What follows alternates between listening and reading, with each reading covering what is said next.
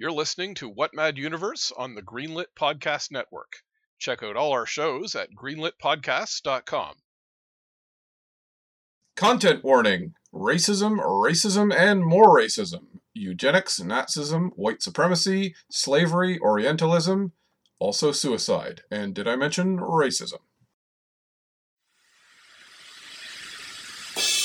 Action, excitement, horror, romance, thrills and chills, swords and sorcery, rockets and ray guns, a dizzying panoply of the strange and impossible from the darkest depths of the human imagination. What mad universe encompasses such tales as these?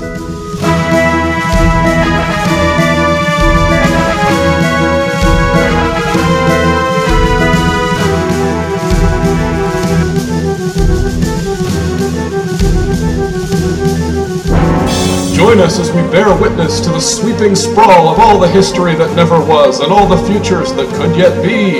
It's adventure as you like it on What Mad Universe?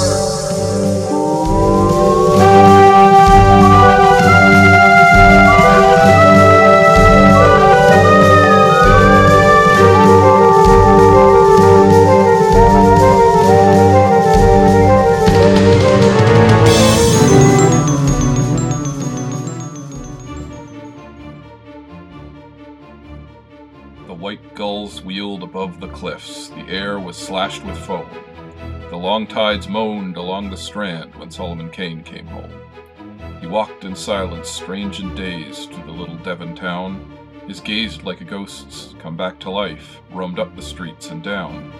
The people followed wonderingly to mark his spectral stare, and in the tavern silently they thronged about him there. He heard as a man hears in a dream, the worn old rafters creak, and Solomon lifted his drinking jack, and spoke as a ghost might speak. "Where is Bess?" said Solomon Kane. "Woe that I caused her tears. In the quiet churchyard by the sea she has slept these 7 years." The sea wind moaned at the window pane, and Solomon bowed his head. "Ashes to ashes, and dust to dust, and the fairest fade," he said. His eyes were mystical deep pools that drowned unearthly things, and Solomon lifted up his head, and spoke of his wanderings. "Mine eyes have looked on sorcery in the dark and naked lands, horror born of the jungle gloom, and death on the pastless sands. And I have known a deathless queen in a city old as death, where towering pyramids of skulls her glory witnesseth.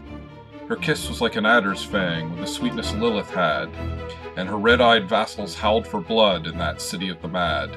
And I have slain a vampire shape, that sucked a black king white, and I have roamed through grisly hills where dead man walked at night.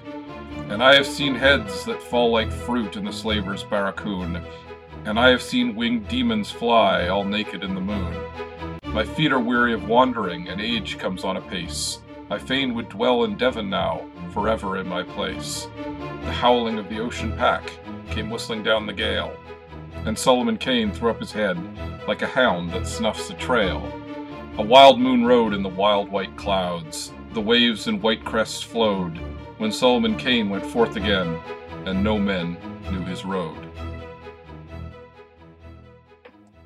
Hi, welcome to What Mad Universe. I'm Adam Prosser, and with me as always is Philip Rice. Greetings. And today we're talking about another big one in the universe of pulp. It's Solomon Kane by Robert E. Howard. The second time now, we're talking about Robert E. Howard. We did a show about him, actually our second ever show, and our first real show was about Kull, another creation of Robert E. Howard. Best known, of course, for creating Conan. But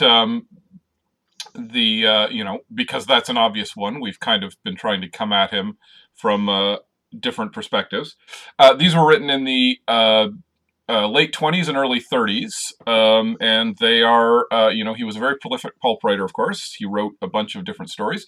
Solomon Kane's is quite a bit different from some of the other stuff he wrote. He's associated with this sort of antediluvian, barbarian sword and sorcery fantasy. Very swashbuckling, very, very tightly written, not a lot of, there's purple prose, but there's not a lot of, he cuts right into the action. These stories are about a guy who exists in a historical period the Puritan period, that's not really a period, but he's a Puritan from these seem to be happening at the very beginning of the 17th century, which is to say the 1600s. And he is a Puritan, as we would understand it. And he goes on adventures all around the world. They're somewhat piratical, although he's not a pirate, obviously, and he actually doesn't spend that much time at sea in the stories. He's more of an explorer and a wanderer. And you hadn't read any of these stories before this, right, Phil? No, I had read Red Shadows before we started this podcast. Oh, okay. And I didn't continue because it was really racist. Yes. And it doesn't let up. Yeah, it's the racism, unfortunately, is a very big part of these stories. Many of them are set in Africa, and they have the 1920s pulp understanding of Africa. But actually, as I think you want to talk about later, there's a little above and beyond, because there's the casual racism of encountering other cultures in a period before World War II, or really even afterwards in American fiction. But then there's also above and beyond, quote, scientific racism, which we've slightly touched on in some other shows. And then there's just, plain old, dislike for people of color racism. Yeah. And I think all three of these are kind of in here in this story. Yeah. As you said, the stories are set sometime in the early 1600s, and racism did exist at the time. It was being sort of formed because slavery was starting to be, or chattel slavery was starting to become a major thing, and you have to sort of invent an other in order to justify enslaving a group of people, because that's something that people naturally don't like, or right. The horrors of slavery is something that people had to be conditioned into accepting. Right. And part of that was inventing whiteness and blackness. So that was being formed at the time. But the specific type of racism that appears in these stories is mostly a kind that's the scientific racism, as you said, that sort of emerged in the 19th century and was still popular in the 20th century, mm-hmm. Which is, the most obvious symbol of it is the phrenology, the measuring skulls. The various bumps mm-hmm. represent various personality traits, and of course the white people have the good personality right. traits, and everybody else has negative personality traits right. in various proportions. And just sort of tying it in with genetic, like as if there's some genetic character to a race. Yeah, very much tied into a misunderstanding of Darwin. Right. Yeah. The idea that there's better species out there. Right. When that's not what evolution is about. No species is more evolved than any other species mm-hmm. if they exist at the same time. Right. Now, so I think branching off into different directions. Like an amoeba right. isn't less evolved than a human being. Yeah. I think we can get into this. We'll come back to this a bit. We do have to talk about that right up front, because there's a very, very heavy racism. This was a common thing in the pulps, but it's particularly prevalent in Howard's work and in a different way it would be in, like, say, Lovecraft's work, but it's still very, very strong and prevalent. Yeah. It's like Lovecraft is more openly hateful. This is hateful in a lot of places, but mm-hmm. Lovecraft would not have a positive black character, for example. Right. Yeah. And this does have Nalonga. I'm having troubles. Nalonga, sorry. My brain was mixing up a different name there. Uh-huh. Nalonga, who is very much a stereotype, but he's also Solomon Kane's friend. Yeah, there's a few. And he helps him out. He comes to the defense. Anyway, we'll talk about that in a little bit. But yeah, I did want to just sort of preface that and point out that there's very heavy racism to a kind of an eye-popping degree for a modern reader in these stories. Not all of them are set in Africa. Not all of them are, some of them are okay, but the most well-known ones and the ones that often sort of characterize it are set in Africa and feature some degree of, at the very least, casual racism. Others are set in different places. There's a few set in Europe and in the Middle East and so on, and they're not as bad, but they're definitely it's definitely a strong element of these stories, which we'd have to caution if anyone was going to read these. There's probably a reason that even though Solomon Kane is a fairly well-remembered character, I think I'd say there's a reason he's been semi-forgotten, but they did make a movie about him just about 10 years ago, but it was pretty lousy. We'll talk about that as well. Yeah. But I did want to just start by sort of framing the history here, just very briefly, and I'm by no means an expert, but there's this is something that I didn't really learn. I'm surprised that we didn't really get into in school. We're both Canadian, and you'd think this would sort of tie into our history, and it ties into American history as well. But mostly what Americans learn is that there were these pilgrims who came across the sea and landed on Plymouth Rock at a certain time. In fact, but there's a whole thing that was going on in England from which that derives. Of course, famously, Henry VIII began the Church of England, which broke off from the Catholic Church, and this was around the same time that Protestantism was taking shape. And a lot of people, and my family is Anglican, and I do know some Anglicans who get a bit grumpy when you say he did it just so he could divorce his wife, Henry VIII, because it is a lot more complicated than that. But for all intents and purposes, it is Catholicism with the serial numbers filed off and a few changes. And a lot of British people apparently didn't, at the time, sort of felt like, the Church of England didn't go far enough. It should be much more reformed in the nature of Lutheranism or Calvinism or some of the other Protestant denominations, which were meant to be a lot more serious, and there was much that was frowned on, particularly things like plenary indulgences, which was essentially rich people buying the church's favor, it was seen as a bit more of a hierarchy, and they wanted it to be a bit more populist, and there were a lot of other details, but the long and short of it is, we all know the figure of the Puritan, who's very grim and serious, and fanatical, as it were, in their religion. They tend to see the Catholic Church as decadent, and that was what they were responding to. So this strain of Puritans popped up in England, and some of their reforms actually did work their way into the Church of England. It eventually led to a civil war in the mid-17th century, which ended with Oliver Cromwell briefly ruling England, executing the king. Then Charles III, I believe, came back and executed Cromwell, and things more or less went back to how they were. The gunpowder plot happened around this time period as well.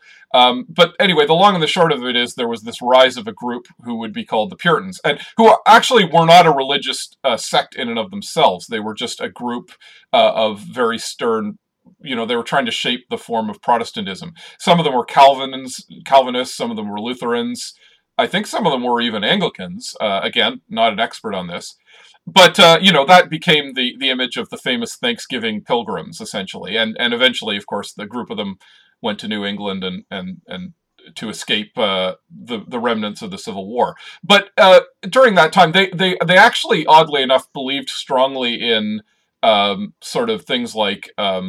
they were very early Enlightenment philosophy. They did believe in exploration, science to a certain degree, they had various attitudes that were, some of them were really good, some of them were bad. They were, in America, they became the big part of the anti-slavery movement. Generally speaking, they frowned on slavery, with some exceptions, I think, but they were somewhat known for that attitude. But of course, they were also the ones who burned witches. So you've got this sort of, they were very strict about their principles and their ideology, which could be both a good thing and a bad thing.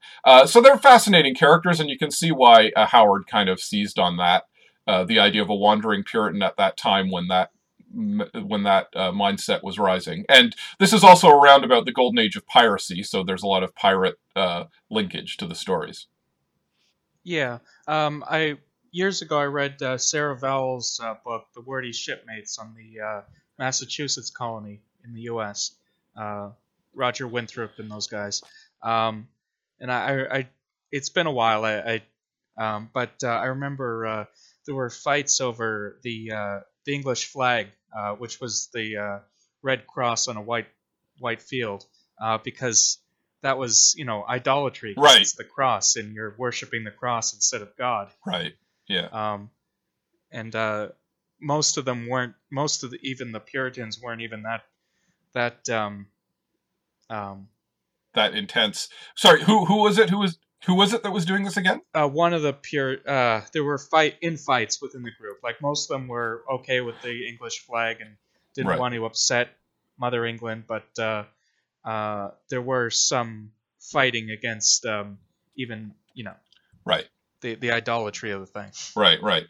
Which, and there's a logic to that if you break it down. I mean, it's part of the same thread that if you go back, that led to certain branches and even, Islam, frowning on images for basically the same reasons. So it was very, very, very serious religious conviction, very, they didn't agree with, they took solemnity very seriously. You weren't supposed to be frivolous and you weren't supposed to have fun, basically. It was seen as somewhat suspect if you were laughing and having fun all the time, because life was supposed to be serious and you're supposed to work hard and you could have your reward in the next life, not in this life, essentially.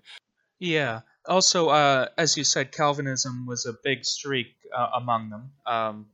And that's based on rather unfortunate ideas that because God can see into the future, basically it's all about whether you're saved or not has already been decided at the beginning of time, so you have no actual choice in the matter. It just, there's elect and there's non-elect, and if you're not elect, then you won't act like a living saint. So like you can see if somebody's elect or not, basically, and if you sort of acted up at any point, or acted in a way contrary to that at any point, it was proof that you were damned. Mm-hmm. And there's various stories of, it was really intense. Yeah. It's a really hard right. Idea to put on, especially children, Yeah, it's meant to be like it's I mean, to be fair, the Puritans tended to hold themselves to their own standards as well. And again, there were elements of the Puritanism that were arguably positive for history. They actually, because they were tied in with Cromwell, when they took it to America, they're often linked to the idea that, of turning America into a democracy, because England was a democracy briefly under Cromwell, and that they were, they didn't believe in kings as much as, I'm not going to say they absolutely never believed in kings, but they were a bit more populist, and they instilled that idea of anti-monarchism in the U.S. that eventually led to the Revolution. I mean, that was one tributary. I mean, there's also things like the Iroquois Confederacy. There are a lot of different factors went into it, but definitely they were on the right side of that particular historical argument. And it's interesting. So we have this character, and so Solomon Kane's a very interesting character in that regard, because he's a Puritan, and he is very, in that sense, he's a solemn, brutal, not brutal, but he sees himself as the hand of God, the sword of righteousness. Phil, that passage that you collect, if you want to. Yeah, sure. Nay, I alone am a weak creature, having no strength or might in me.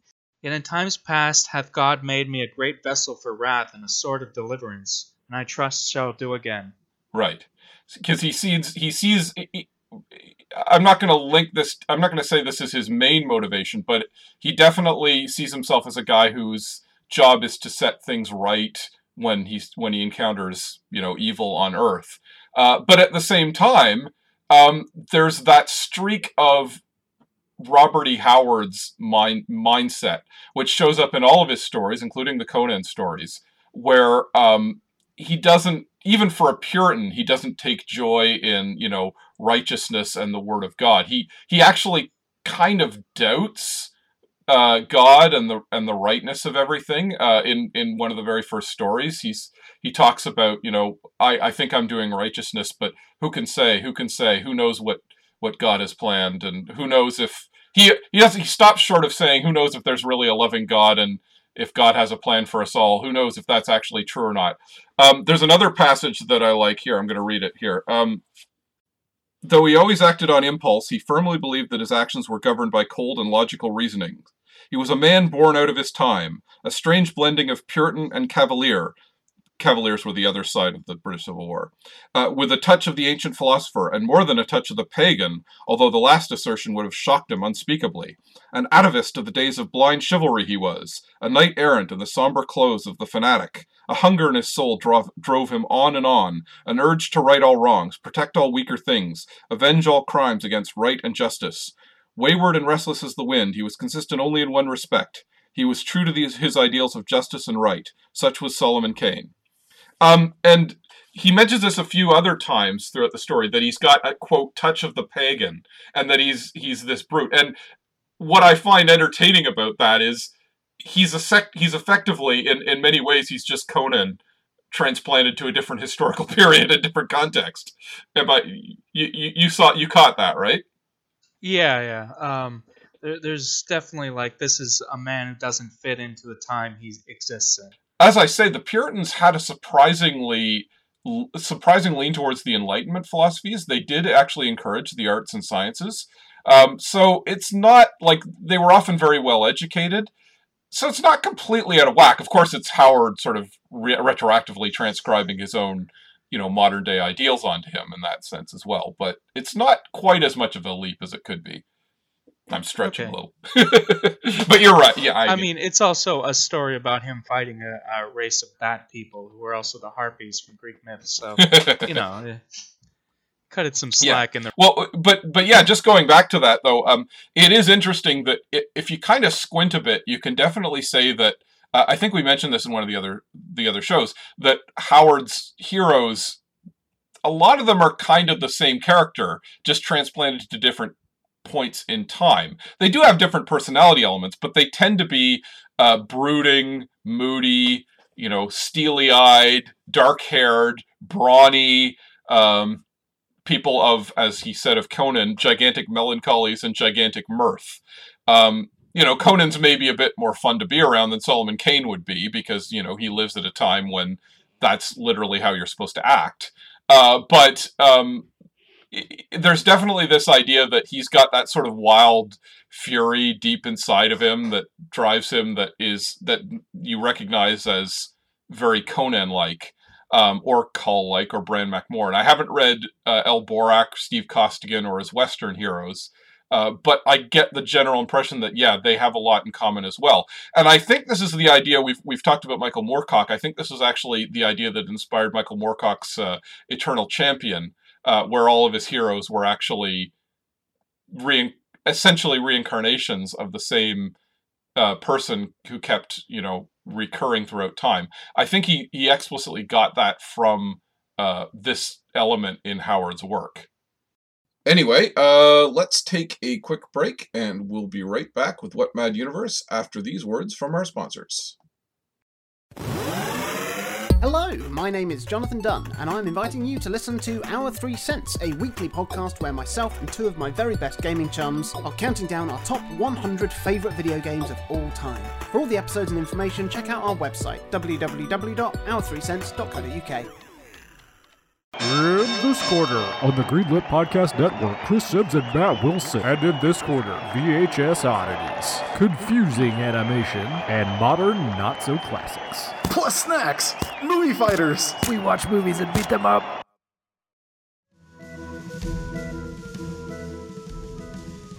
Makes sense. There's also direct connections with say Kull, in Moon of Skulls, the civilization is a remnant of Atlantean. The secret civilization that he discovers in Africa is a remnant of Atlantis, and it mentions what was it, Vulca, the god that Kull worships? Oh, is it? Yeah, okay, yeah, Vulca, yeah. Yes, his conception of Atlantis is fairly consistent from different story to story, yeah. Though here it says the Atlanteans were brown-skinned. Did it ever say that Kull was necessarily white? Or he's weird about that. He talks about. I don't think he does explicitly say that. I think it's sort of implied. He kind of has implied that all these different characters are Celtic, like even before the Celts actually existed. Like Conan is literally a Celtic name, right? I think that's always been the general implication that they are, Irish, Celtic, or at least ancient England, pre-Roman Britain. Like Bran MacMorn, again, he's literally a Celt. So I think you're supposed to trace a sort of genealogy through all of them. But at the same time, he does talk about the Picts in some of the Kull stories, and actually in the Conan stories, as being brown-skinned, and even he actually has them literally standing in for Native Americans in one of the Conan stories, which is... like the Picts and the Celts were very closely related, as I understand it. So he's a little hazy on that particular point. Now, and actually the fact that since this ties back into the racism thing, the story, that particular story, the Moon of Skulls, that's the really, really racist story. And as you say, so he discovers this ancient city ruled by, with an African queen ruling it, and then he discovers this other guy who's been locked up in the dungeons, and he's part of the priestly caste who used to have enslaved the Africans, and they were from Atlantis, and now they were overthrown, and they were the ones who built the city in the first place.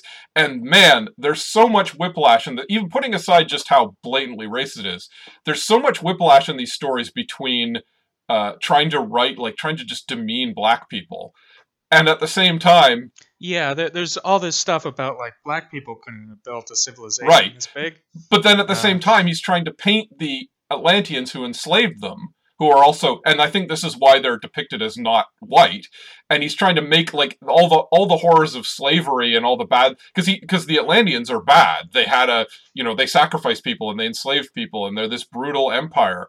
All the stuff white people do to black people, but it was this other group. It was this Atlantean group, and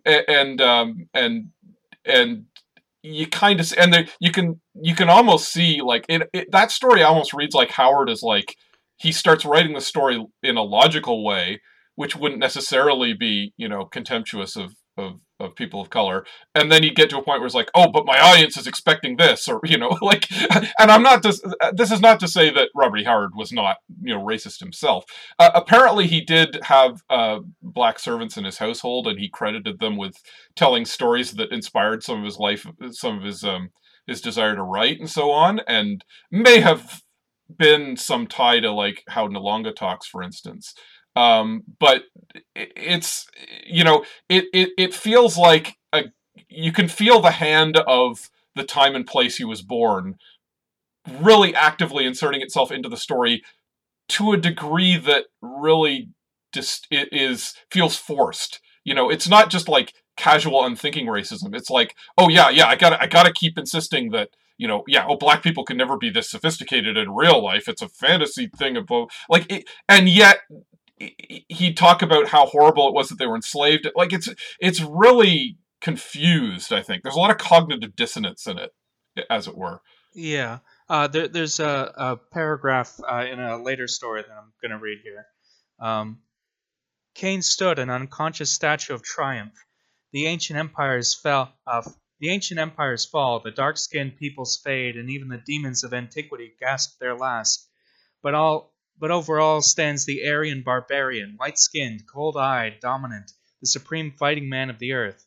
Whether he be clad in wolf hide and horned helmet, or boots and doublet, whether he bear in his hand a battle axe or rapier, whether he be called whether he be called Dorian, Saxon, or Englishman, whether his name be Jason, Hengist, or Solomon Kane. Yeah. So yeah, that's pretty like explicit white supremacy there. It's so not a lot of ways to. 100%, and it's the same kind of stuff that Hitler picked up and ran with. Like, and as we talked about in the Kull show, it's the idea of like it's the Blavatskyan and the crackpot pseudoscientific racial and historical ideas of the late 19th century, where they believed there was this great Aryan race there was some kind of racial phenotype that came down from the Central Plains that we call the Aryans. They weren't really, quote, white, and they had a lot. It was a lot more complicated. But they're like we talk about the Indo-Aryan languages, for instance. That there is a scientific principle for that, but of course a lot of people have picked up on that over the years, including Adolf Hitler, and they turned it into a thing about the Basta race and all that kind of nonsense. Literally no basis for what Hitler was doing. He just kind of said, yeah, these are white people, the Aryans, but yeah. Yeah, I mean, yeah, like you said, I think the back and forth confused nature of his understanding of, or his thoughts on race is pretty apparent. There is a story where he fights against slavers, and he's pretty, the stories, or the way it's structured, it's very firmly against slavery. Right. So, I mean, that's like bare minimum. Well, yeah, I mean, it's, and don't forget, Robert E. Howard's a guy from the South. He was Texas specifically. And again, like he had encountered black people. Like it's possible Lovecraft never met a black person in his life, but Robert E. Howard definitely had encountered black people. And it's, again, you see that kind of cognitive dissonance in the writing. You talked about, and also in the Skull Moon, the Moon of Skulls. Thank you.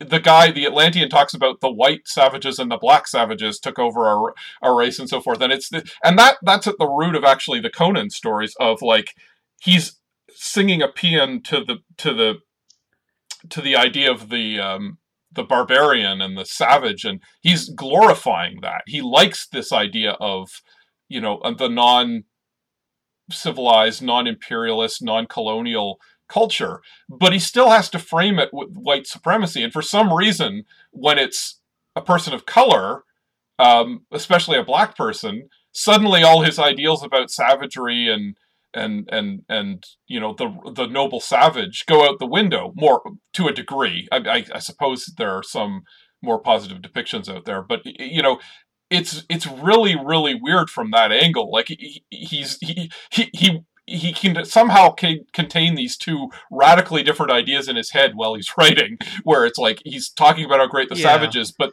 then, those people over there are savages. Like it does, that completely conflicts with each other.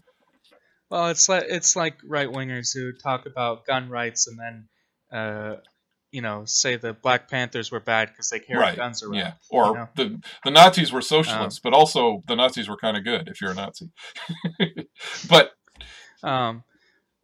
yeah, there's also bits where like Solomon Kane, the character, will sort of mentally separate out different types of Africans based on similarities to white people. So it says their high forehead and thin lips bespoke that they were of a superior stock. Yeah. Which again, very 19th century kind of racism rather than the racism that would have existed. Yeah, and he goes beyond the it's not just people of color. Like he does it with all the European characters too. Like they had he had a sharp face which bespoke a sinister nature kind of thing. Like he constantly, and I mean, to be fair, that's the kind of thing you do in pulp stories, but it just shows you how ingrained that kind of idea. Yeah, that was really common. Edgar Rice Burroughs did that all the time. His thin, cruel lips or whatnot. You know everything you need to know about a character the instant you look at them, and the author describes them, including Solomon Kane himself. Like you understand that he's a very ascetic, severe guy, but he's also serious, and he has a dark, a strong, iron will, and all that kind of stuff. It's all on his face, and the shape of his face. Yeah. Another thing about the whole displacement idea, which is what's the word, when you project, yeah, but displacement is really the thing, that you're looking at these issues that exist, and you're sort of dimly aware of them, so you're putting them off into someone else. That's another function. The anti-slavery story I mentioned, the villains are Arab slave traders, which was a thing, but still, like, white people were... Yeah, well, this is... Yeah, that's 100% right. Like, one of the reasons possibly for the rise of Orientalism in late 19th and early 20th century fiction was that was one way to sort of talk about slavery and acknowledge that it was bad, but also put it off onto this other race that wasn't the white people. And, it was, I'm going to free those cruel slavers who are doing slavery things. It's like, you guys were doing slavery until like a few decades ago. This lets us other the race. And at the same time, it lets you can argue there's a vicarious nature to it, where it's like, you can kind of luxuriate in the idea of owning beautiful slave girls feeding you grapes and stuff like that. And, you operate with a wink and a nod saying, oh, they're bad, those Middle Easterners who do this. But, then it's in the story for you to enjoy, right? Like there's it's this very confused attitude. Well, it's the whole idea that the harem in the Western popular consciousness, which was, what Westerners weren't allowed in, so they sort of imagined that it was this big sexy orgy time, and that's not what was going on. But it was a major focus in art in the Western world. Just the Arabic harem was so common in the 19th century in art, and none of it was based on any actual experiences. It was all just fantasy. Yeah, so much of culture, and it goes, and then it gets just straying a bit here, but it gets transposed into like sci-fi with aliens who are stand-ins for different races, and as late as Star Trek, you've got Orion slave girls, and it's that attitude again. It's like, it's bad, but hey, check it out, they're slave girls. Like I was thinking of that when you were saying the original pilot with the Orion slave girl dancing before Pike, and like Pike's into it. It's we can condemn it, but we can also appreciate it in the story, right? Like we get to have it both ways, essentially. And that's always been a big function of Orientalism, unfortunately. Anyway, so like we're talking about this a lot, but it's an element in a lot of pulp and genre stories at a certain period of time, and this was a very prominent example of it, essentially. So in the notes, you wanted to compare Moon of Skulls, contrast it with Of One Blood, which I think is... Well, yeah, I mean, more or less as we talked about it, like it's interesting that Of One Blood uses the same kind of... If you recall, that's in our show Out of Africa, and it was a book written by a black woman, and it did have the idea of a lost kingdom of... Africans who had this extremely sophisticated culture that went back, to the dawn of time, and had all these. In that case, it was sort of magical arts that had kept them alive for millennia, so you can see that exists in culture going back to the 19th century, and that's very much a sympathetic African American view of that, as opposed to this, which is very much the white panic version of it. One thing that he actually... this is like if Wakanda was like a terrifying, presented as terrifying. Right. Well, yeah, this is almost like if Wakanda was real and some white guy got back to Europe with stories about it, like the kind of stories he would tell about it, right? Because he'd make it as sinister as possible. And another part of this cognitive dissonance thing. As I mentioned, like Nakari, who's the queen of this city, Nagari. She actually offers Solomon Kane the chance to rule by his side, because of course she's immediately in love with him, as always happens to the heroes in these pulp stories. And she's the first white man she's seen. Yeah, right. It's she's intrigued by the fact that he's a white, which I mean, fair enough. That would be a unique and exotic thing, I guess. But yeah, she actually literally says, "Well, you can join with me, and we can rebuild our empire, and maybe we can go out and conquer the world," which clashes with this whole thing that he keeps saying about, well, Africans could never get to the level of sophistication to do this. It's like, well, wait a minute. So you're saying they could conquer the world if they wanted to? Like, they need a white man. Well, with Atlantean knowledge. Right. Well, so they're cheating. Yeah, but she kind of implies that they could do it if they just had Solomon Kane as their king. They have the Atlantean knowledge, but the Atlantean also says that their knowledge is dried up, like they don't understand what they're doing or what it means anymore. And again, he keeps kind of saying like, well, the Africans could never actually, like they just don't have the brains to ever do this kind of thing. Like, it's like, well, but if they could conquer the world, then they obviously do have the means to do it. Like, they obviously do have the intelligence to do it on their own. So he's kind of like all over the place in that regard. But it is interesting to see that it reminds me of the Ayn Rand thing where, the hero, the villains of her stories always have to be inept because the heroes are the competent ones, and competence is the great goal. But then they have to be a threat. They have to be competent enough to threaten the heroes of the story. This is the same thing. It's like, well, we have to keep insisting on the inferiority of this other race, but then we also have to make them a threat, which is that they could conquer the world. So, which is it, right? Are they competent or are they incompetent?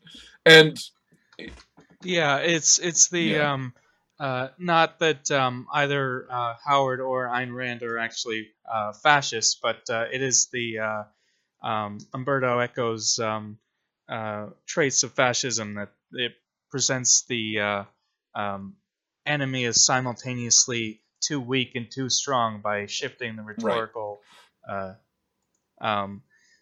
by shifting around, depending on the focus.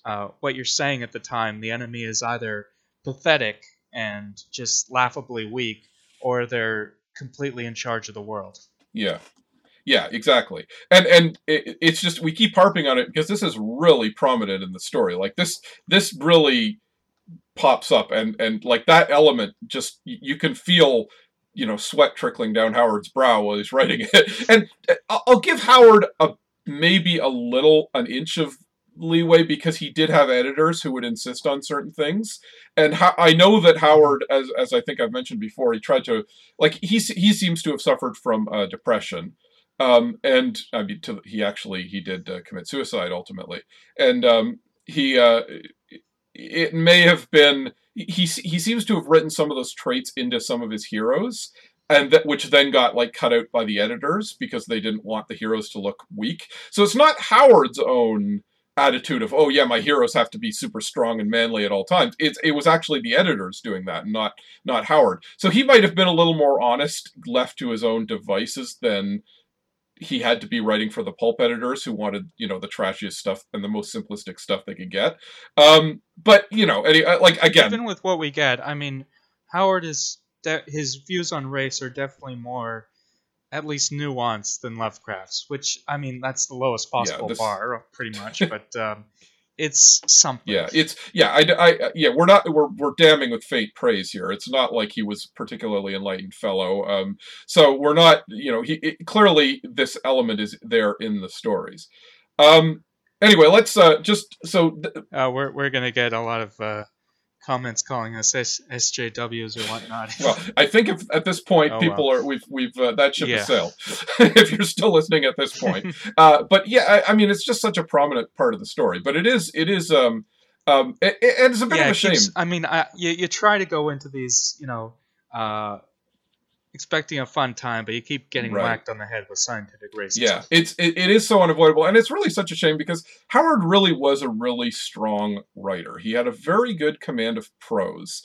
He was, he had a sort of for lack of a better term, a grasp of history that made it, even though he's not 100% accurate in everything, but you can see how he kind of went, yeah, this is a period in history that's fascinating. Let me bring it to life, even in the most simplistic terms. That makes you kind of dream that it's alive. And the stories that don't involve going to Africa, of which there are several, they involve, again, they tend to involve piracy. A number of stories have Kane, including Red Shadows, as you mentioned. The first, that was literally called Solomon Kane. It was the first Solomon Kane story. They had him, it had him pursuing a pirate who'd done some, he killed a woman. And so Kane, who did not know the woman, had no connection to her, but suddenly decided, yeah, I'm going to chase this guy halfway around the world to get vengeance because that's what's right. So you can see how... Yeah, that's really that's what really makes the character interesting, I think. That he's so fanatical about what he believes is right or wrong. Like the movie really falls down on this aspect. Like all the his obsessions are always personal in the movie. Yeah. But in the stories, he doesn't like a lot of them are based on him trying to rescue a girl or whatever. Right. But he doesn't know them. They're not his love interest or a daughter figure. Well, there's another. They're just in the Moon of Skulls. He is looking for a girl, and he does know her. She was like the childhood, the daughter of a childhood friend of his that he went pursuing, and at least in that one, he does have a rationale for it. But yeah, but he didn't know her well. Like it's just like a casual acquaintance, a child of a friend, sort of thing. But he just saw what had happened to that family and how they were suffering without her, and he said, "Yeah, okay, I'm going to go get her back." So he does have that superhero mentality of, "Yeah, I'm just going to go help these people who I barely know or know a little bit." And several times he goes for vengeance against a guy who's bad, like a guy who either a thief or a pirate or someone, and he goes, "Well, I think God wants you to die, so it's up to me to kill you," basically. That happens in the story with the necromancer, some of them are very short. There's one story about a necromancer who gets betrayed by his friend, and he was a necromancer, necromancer, I should say.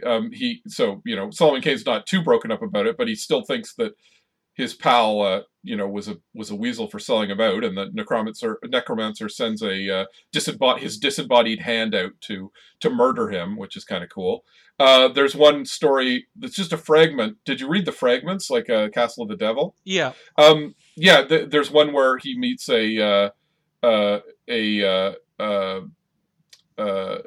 sorry, that's not the fragment. That's the one where he meets the murderous innkeeper, which seems to be kind of a Sweeney Todd inspired thing. But then he also turns out that the guy he went to the inn with is a murdering rogue as well, a bandit.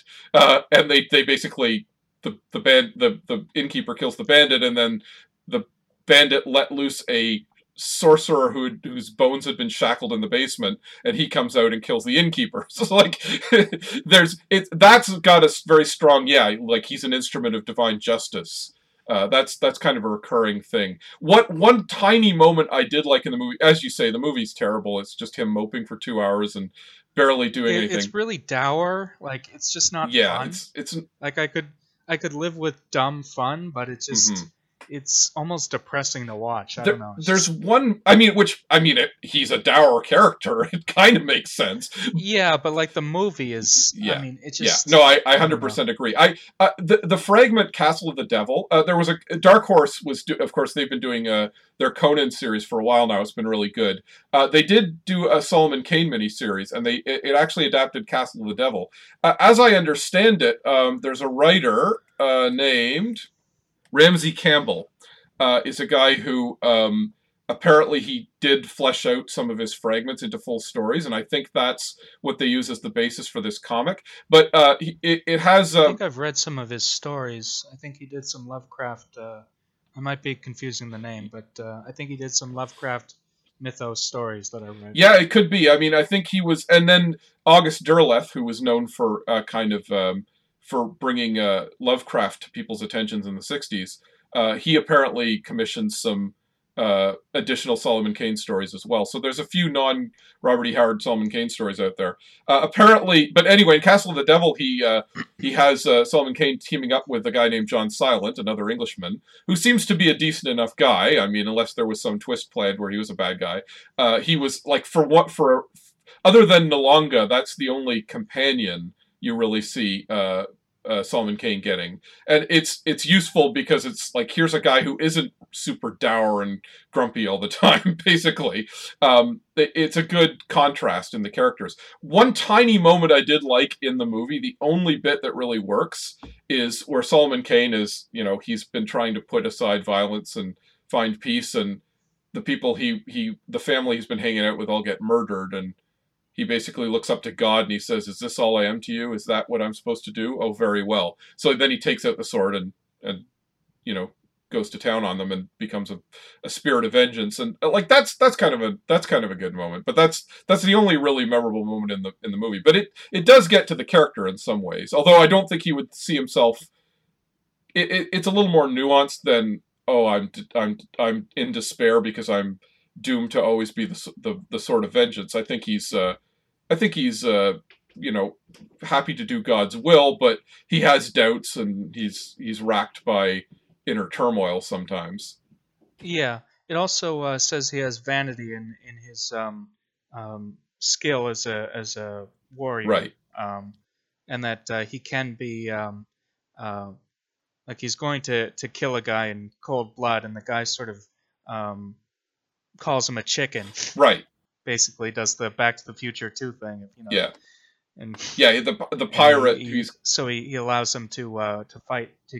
He gives him a weapon so they can do a proper duel. Yeah, and he baits him into a knife fight by saying, that he's a coward, and well, he says that vanity, but I think you can also say that like Solomon Kane would see that as like, well, he does have a point. It's not super honorable. I was just going to shoot him down.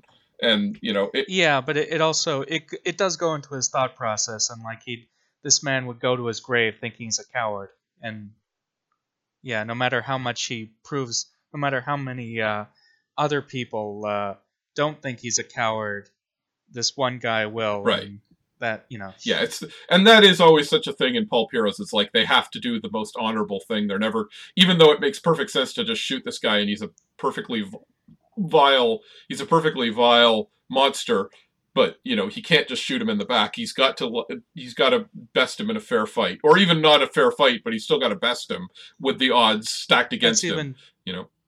Yeah, that's even taken to a planetary scale in the Barsoom books, where it's a Martian custom that if the enemy is, you can only fight them with what arms they have. So if you have a gun and they have a sword, you throw away your gun and fight them with the sword. Right. Yeah. Which is ridiculous.